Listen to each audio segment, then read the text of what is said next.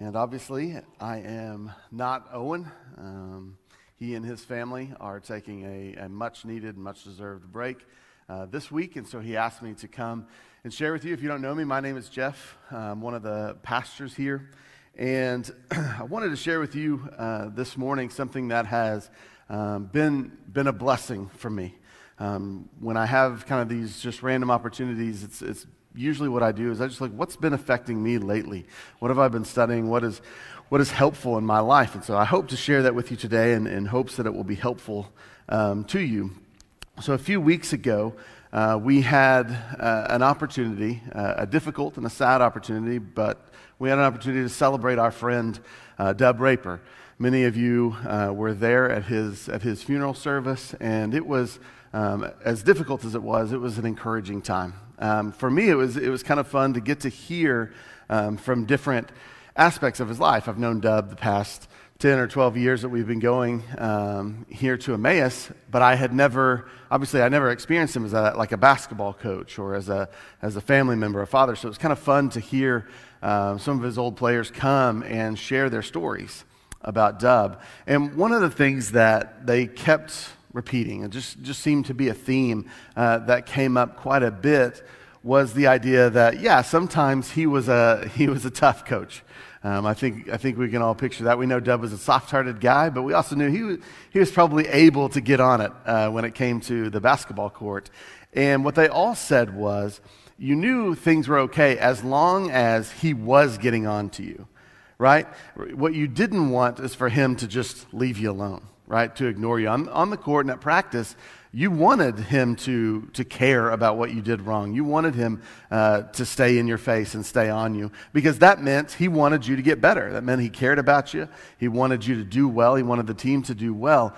What would be a bad thing is if he stepped away and just let you do your thing, let you keep messing up and didn't help you to get any better. And that's a truth that I think all of us can understand. We can all appreciate that. We all know that discipline is a good thing, is a helpful thing, except when it comes to us, right? Except when it's our turn to get yelled at, when it's our turn to have to run some extra laps or get in trouble by our parents, right?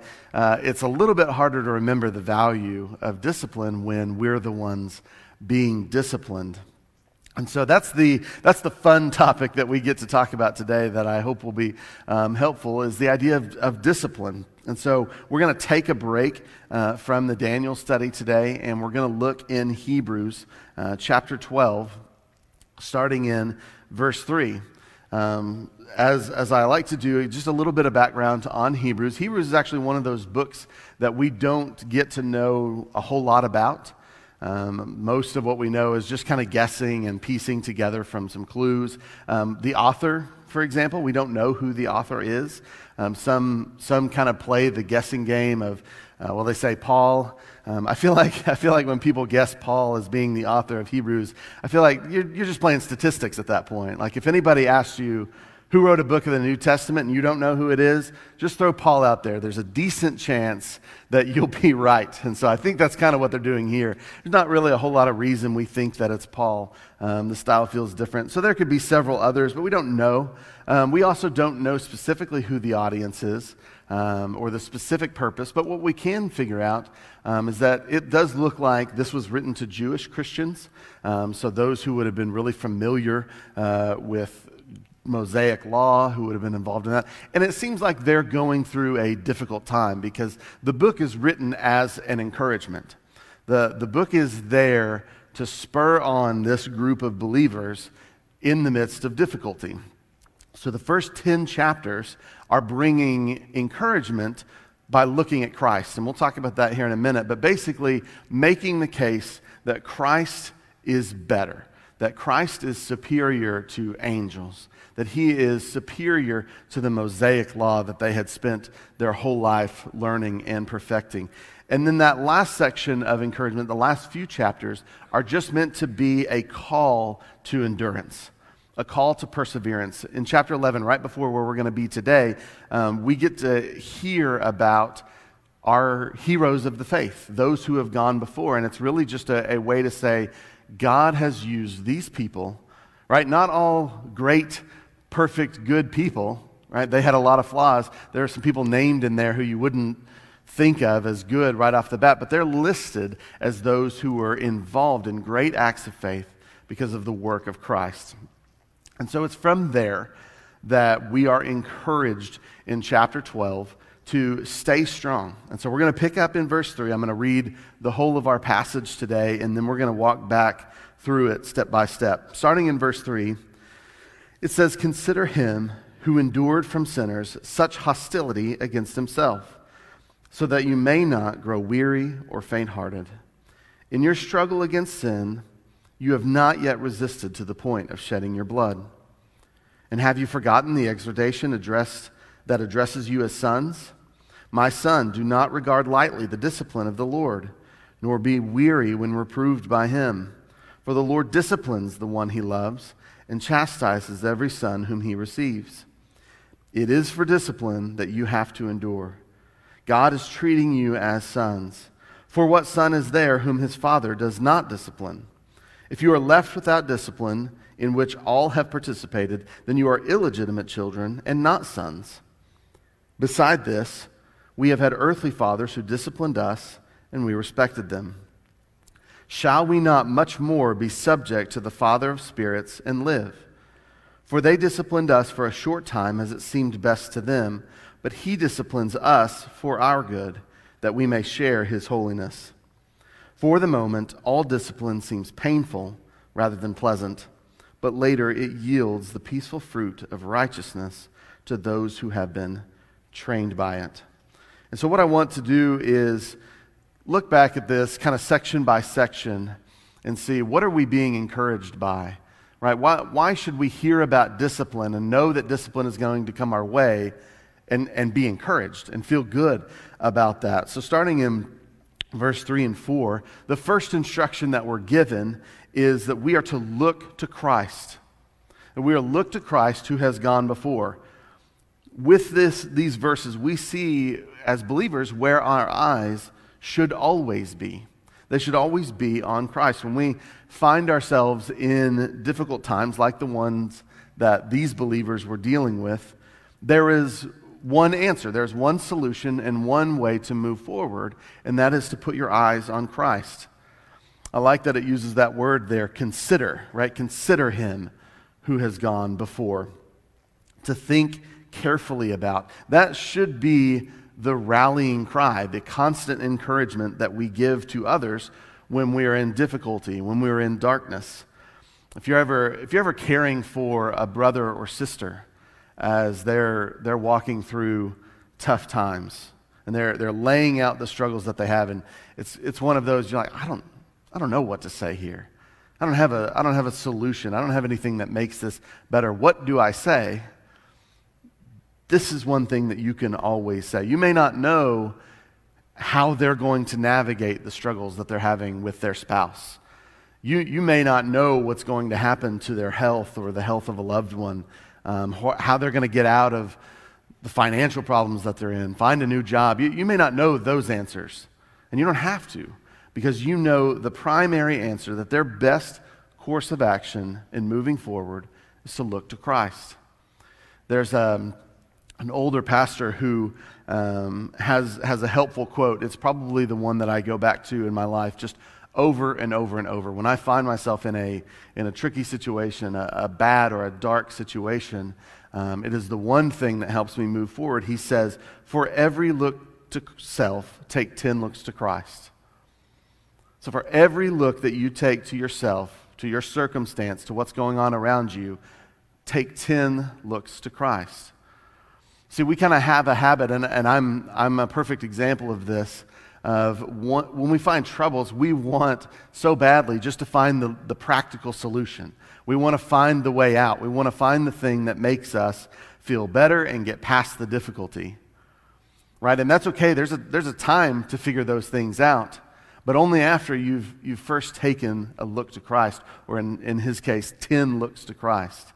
Right? Because that has to be the basis. The reason that we find ourselves so lost in the battle of life and feeling so hopeless is because we're looking for answers in the wrong place. We're not starting with the right foundation of looking to our Savior. Right? And I think about it like this. If you want to get better at something, right? If you want to grow and mature to do something better, develop a skill, it's not helpful to go and practice the same way that you've been doing it all along, right? If you go out and practice something poorly, what are you going to do? You're only going to further perpetuate the habit of doing it poorly. It's not going to be helpful. You're not going to get any better by doing the wrong thing over and over and over again. So what should you do? You should look for one who has gone before, an expert. Find somebody who knows what they're doing and look at them, learn from them, hear from them, study them, so that you might know how to move forward. And so what this passage is telling us is that Christ has gone before. He has done all this. He has suffered more hostility, more pain, more struggle than we ever have. And that's not meant to diminish the struggles or the pains that you have. It's just an encouragement to say, you have a friend. You have someone who's done this before, someone who's willing to walk alongside you through this time. Use that resource. Look to him. He knows what we're going through, and he's given us encouragement through his example for us. So we're to consider him so that we don't keep looking inward to ourselves for the answers, for the way forward, because that is going to lead where? It's going to lead to weariness, to faint-heartedness. We need to look to Christ where the encouragement is. Moving on to verses 5 and 6, I think this is maybe the difficult one, the idea of embracing the discipline. Right? 5 and 6 reminds us that we should not just have a negative attitude towards the discipline that comes our way. That we're to kind of flip and change the perspective that we have on life struggles. It references you see that your verses are kind of moved over. It's because this is a quote. It's referencing Proverbs chapter 3, verses 11 and 12. It says, "My son, do not despise the Lord's discipline or be weary of his reproof, for the Lord reproves him whom he loves, as a father the son in whom he delights." So as I mentioned a minute ago, we're all quick to agree that discipline is needed, right? That it's necessary, especially when it comes to children, right? That's the obvious example that we think of is disciplining children so that they will grow up in the way that they should. But the problem is, as we get older, I think it gets harder and harder for us to connect our actions with discipline. Discipline becomes harder to recognize as what it is, right? Because it's obvious when a kid is disciplined, right? When they're grounded, right? When something gets taken away, a toy or a car or whatever gets taken away, it's obvious that's a specific sin for a specific punishment, a discipline. It's easy to recognize that. For us, it's difficult because they're not always connected, right? Sometimes God allows us to go through trials that at least externally aren't connected with our sin as a form of discipline. So now before we move forward, one thing I want to make clear, what I'm not saying is that every bad thing, every tragedy or difficulty that comes in your life is a direct result of a specific sin in your life.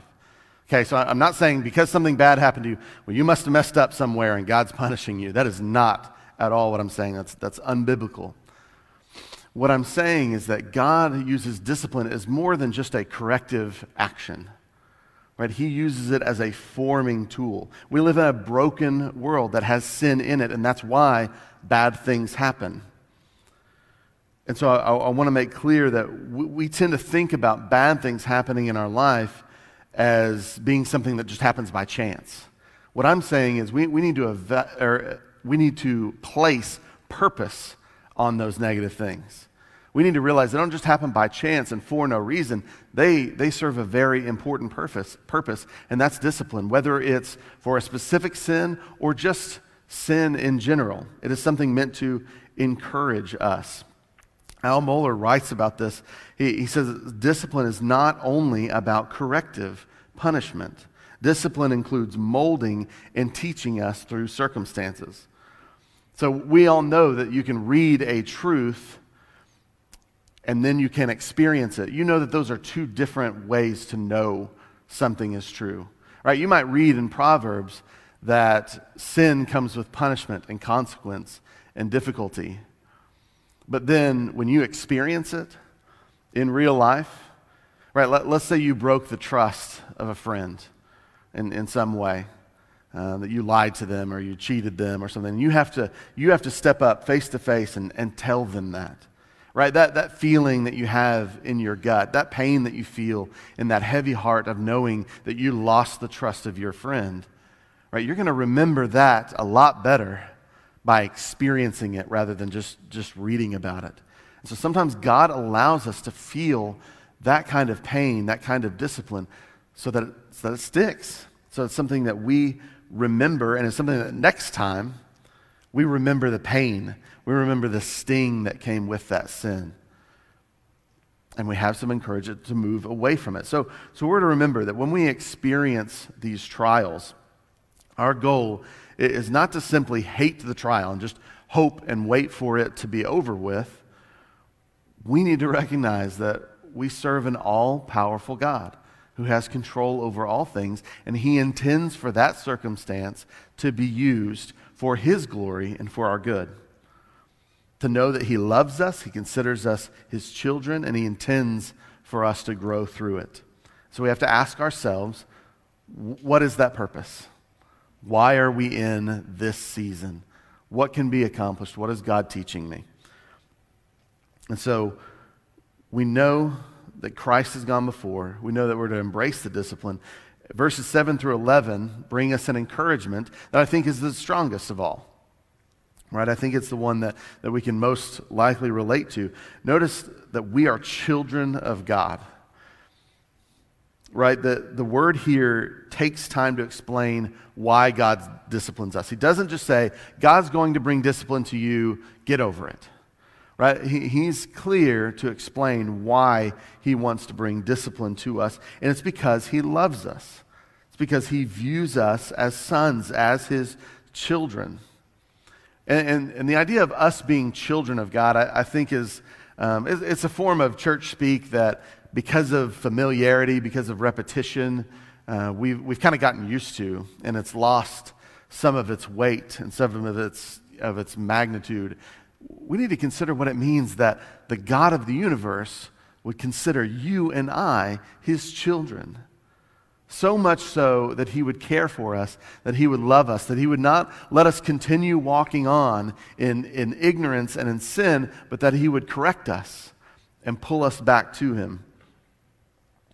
Right? If we love our children, right? We want them to do good. We want them to grow and to learn what it means to be a good member of society and a faithful follower of Christ. If we can do that, how much more can God do that for us? And this is something that the world answers differently, that when the world is struggling with why bad things are happening, right? When tragedies happen, when crises happen, how could there be a God? That's their question. How can there be a God, a good God anyways, if he would allow these things to happen? Well, as Christians, we can calmly, confidently, without apology say, because he loves us. Right? That these consequences of sin are there for a purpose, and that purpose is that he loves us. And they are part of his plan for teaching us that sin and departure from him leads to a bad place, leads to a much worse place than these consequences. His desire, we get to say his desire is not just for us to be happy and to live a carefree life, but he desires for us to be those who understand that the consequences of sin are great and that we have a great need for a Savior. Without them, we don't get there. We don't get to the point where we understand, I need a Savior. I need someone to save me from this. And so he puts them out there for our good. And verse 11 makes the point, no, discipline is not fun. Right? It doesn't make discipline easy. By nature, it must be painful. Right? It has to be. We've all seen that movie scene where somebody's walking out into the street and they're distracted, they're on their phone, they're turned around looking at something else, and a car is coming, and they don't see that car coming, and the car doesn't see them, right? And then their friend, or even sometimes just a stranger, walks over to them and very calmly explains, hey, you should probably move out of the road in time. No, that's not what happens, right? What do? They shove them out of the way. They tackle them to the ground. They make sure that they are safe from the car. Yeah, it's not comfortable. No one wants to get tackled in the middle of the street, right? But they don't complain about the scrapes and the bruises. Why? It's because they got to live. Their life was saved by that action. It wasn't pleasant, but it was necessary. And what God is disciplining us away from is far more consequential than an oncoming car.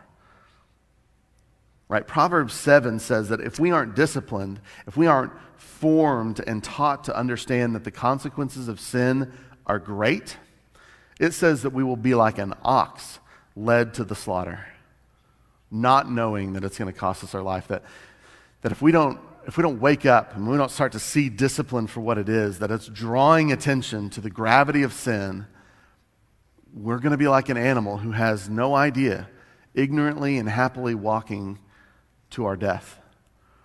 There's a great cost. And so him seeing us as his children is an encouragement. That he would discipline his children is an encouragement to us. So then, how do we learn that? How do we learn to be okay with discipline? Right? I use in my sermon notes, I use the phrase, how do we become comfortable with uncomfortable? How do we learn to be comfortable being uncomfortable? The first thing that we do is that we search for sin. We search for the idols in our life. Sometimes God uses struggles in our life, not so much as a punishment, but as a way for us to be, for our sin to be revealed.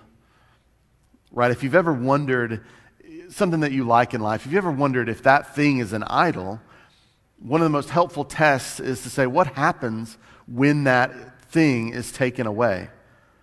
Right? Or it's changed. I know for me, I like my routine, right? Especially now that we have kids. If I want everything to be organized. This is the time that we have dinner. This is the time that we take baths. This is the time we go to bed, right? I have a routine. And if something throws that off, if there's a curveball, if the kid does something that throws that whole routine off, I'm not happy, right? I get cranky. My answers get short. I kind of become a little bit of a punk. I'll just be honest with you. I don't handle that well. Well, what that is that's revealing that's become an idol to me. My routine and structure has become an idol. We need to be aware that our sinfulness can reach into the areas of our life that we don't even know. Like we don't even see and recognize that we have sin. We might not want to face that truth. We might not want to face, because we all know the 4 or 5 sins that we deal with. Right now, you can think and you can list off the sin that you need to work on in your life. But what we don't often think about is the 50 sins that we're not even aware of, that don't even pop up on our radar. That's just how sinful we are. And so that's where God's discipline comes into play, that it makes us aware just how sinful we are, just how many sins are there. It brings them to light. And sometimes it seems kind of counterintuitive. Why would we want to go find those things? Right? Why can't we just, you know what, I'm just going to make good decisions moving forward. I don't have to go backwards and look at those sins. Excuse me. I heard a sermon last year, and it was dealing with the concept of shame, of how do you deal with shame in your life. And one of the things that he said is that when there's sin in our life, most of the time you have to go backwards before you can go forward. Right? You can't move forward in your walk with the Lord until you've gone backwards and you've dealt with the sin, the hidden sin that's in your life. In order for us to change and to be more like Christ, we have to be willing to go as far back as we need to bring that sin to light and repent of it. There's a book that I read about a year ago called Extravagant Grace. And in it, the author makes the argument that maturing in Christ, that growing in Christ, being sanctified, is not just about sinning less. Right? It's not just about being a better Christian. That growing in the faith is mostly about becoming more and more aware of how sinful we are and more aware of how much we need Christ. That's what maturity looks like, not just getting away from sin. And so we need to have a greater understanding of our sin for that to happen. In Psalm 139, it says, "O Lord, you have searched me and known me. You know when I sit down and when I rise up. You discern my thoughts from afar." So that's the beginning of the chapter. He starts out by saying, God, you already know me. You already know my heart. You already know the sins and the depths of my depravity. And then he ends the chapter with this. It says, "Search me, O God, and know my heart. Try me and know my thoughts. See if there be any grievous way in me, and lead me in the way everlasting." So he's already admitted God knows his sin. And then what he's asking at the end of the chapter is saying, reveal it. Reveal it to me. We already know you know it. It's not just so that you can know it. It's so that I can know it. So that I can be led in a new way, in a new path. So we need to search for sin and idols. The second thing that we need to do, once we are aware of that sin, is confess our sin. Proverbs 28:13 says, "Whoever conceals his transgressions will not prosper, but he who confesses and forsakes them will obtain mercy."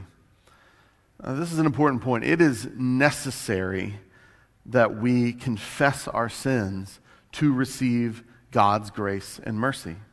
That has to be a part of the process.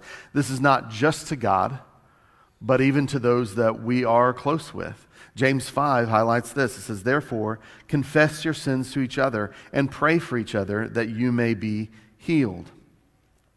Confession and repentance require openness and vulnerability that is extremely difficult. It's letting someone else see the worst in you so that they can come alongside you, pray for you, walk through that battle with you.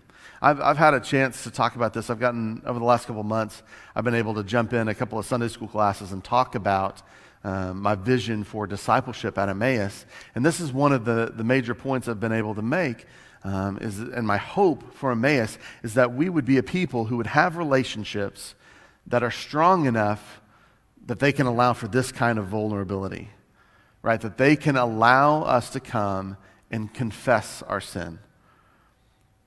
Not just the kind of surface level stuff we kind of joke about, but no, the real sin, the worst in us. And I'm of course not saying to groups as a whole. It's important to be wise in who you share those things with, but that you would build close, trusted relationships that you can say, here's who I really am.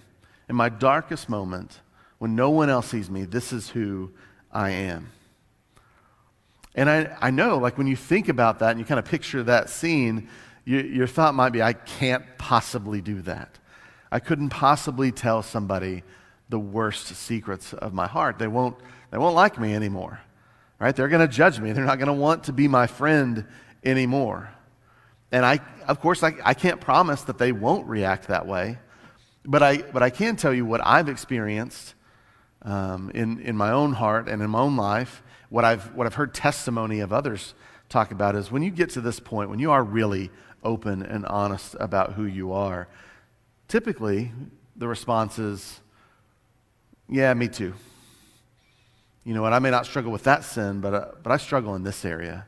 And your openness, your vulnerability is what frees them to share their sin and to confess what's going on in their life so that group can become a real effective community for the gospel and helping each other work through that sin. But unfortunately, someone has to go first. And so my encouragement to you would be, if that's not something you already have in your life, a place where you can confess that kind of sin, be that first person, right? Be the person who initiates that kind of relationship that one day you might be able to share that. So we know our sin, we confess our sin. And then lastly, just remembering that the difficulty in life is a marathon. It's not a sprint. Right? And that might not sound like the most encouraging thing that we want to hear. But the truth is, we have to learn how to be uncomfortable for the long haul.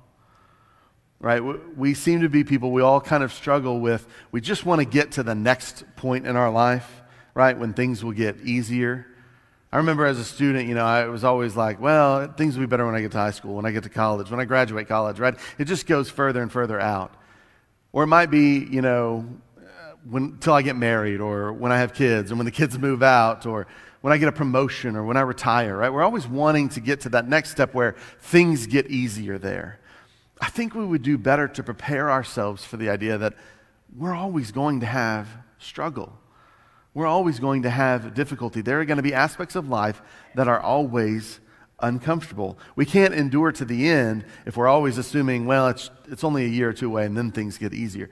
Things don't get easier on this earth. Right now, one day we get to have the joy and the encouragement of knowing that once we move on from this earth, yes, things do get better, way better, beyond our imagination. But we need to prepare ourselves for the long haul of being uncomfortable.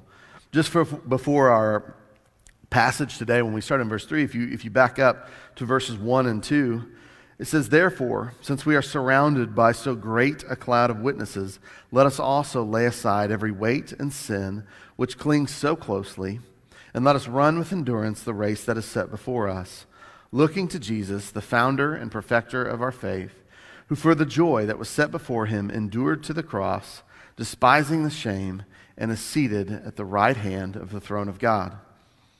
So it says, running the race with endurance. It doesn't mention speed, it mentions endurance. With that comes the idea that this is a long race, right? We need to get comfortable knowing that this is going to last for a while. And that can only be done if we use God's discipline, his forming power, to help us lay aside those weights that trip us up, that entangle us.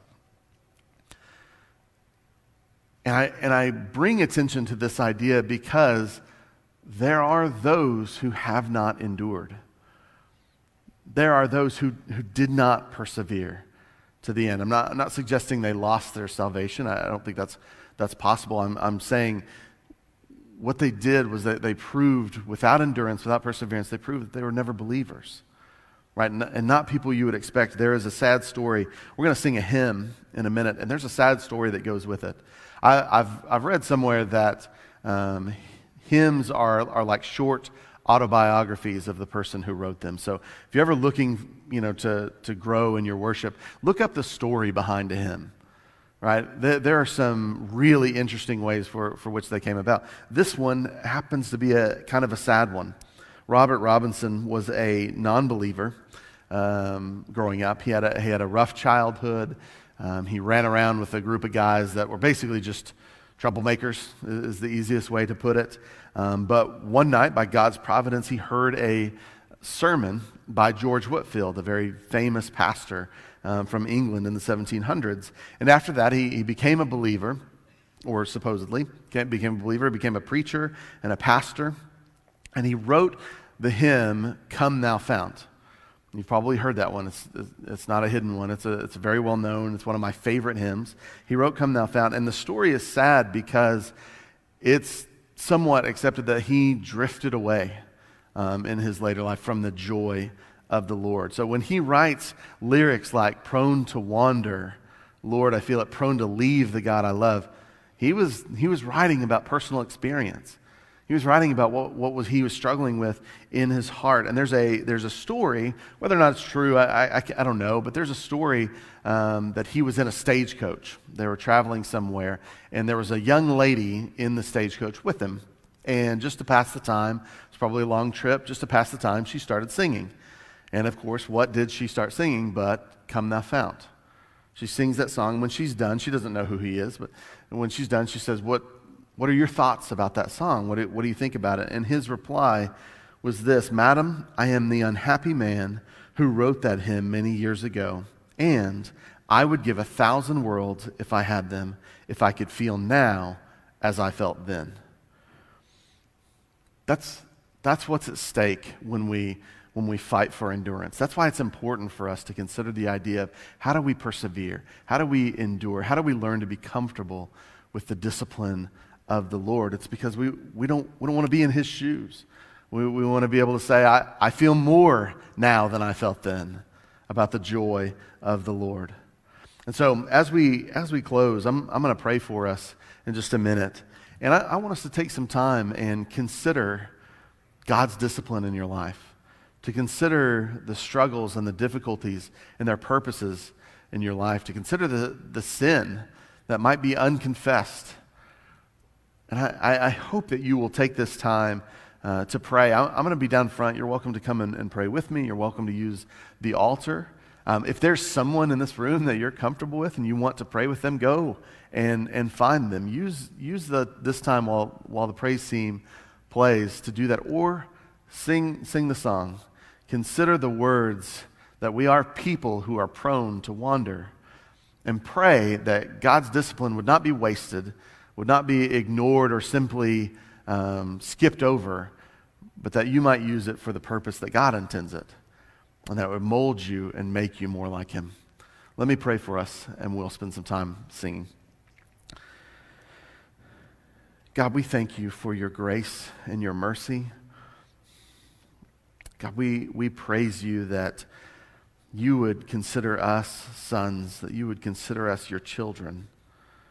And we know that there is nothing about us that is lovable to you, and yet you choose to love us as your own children. God, discipline is hard. We don't like to be uncomfortable. We don't like to struggle.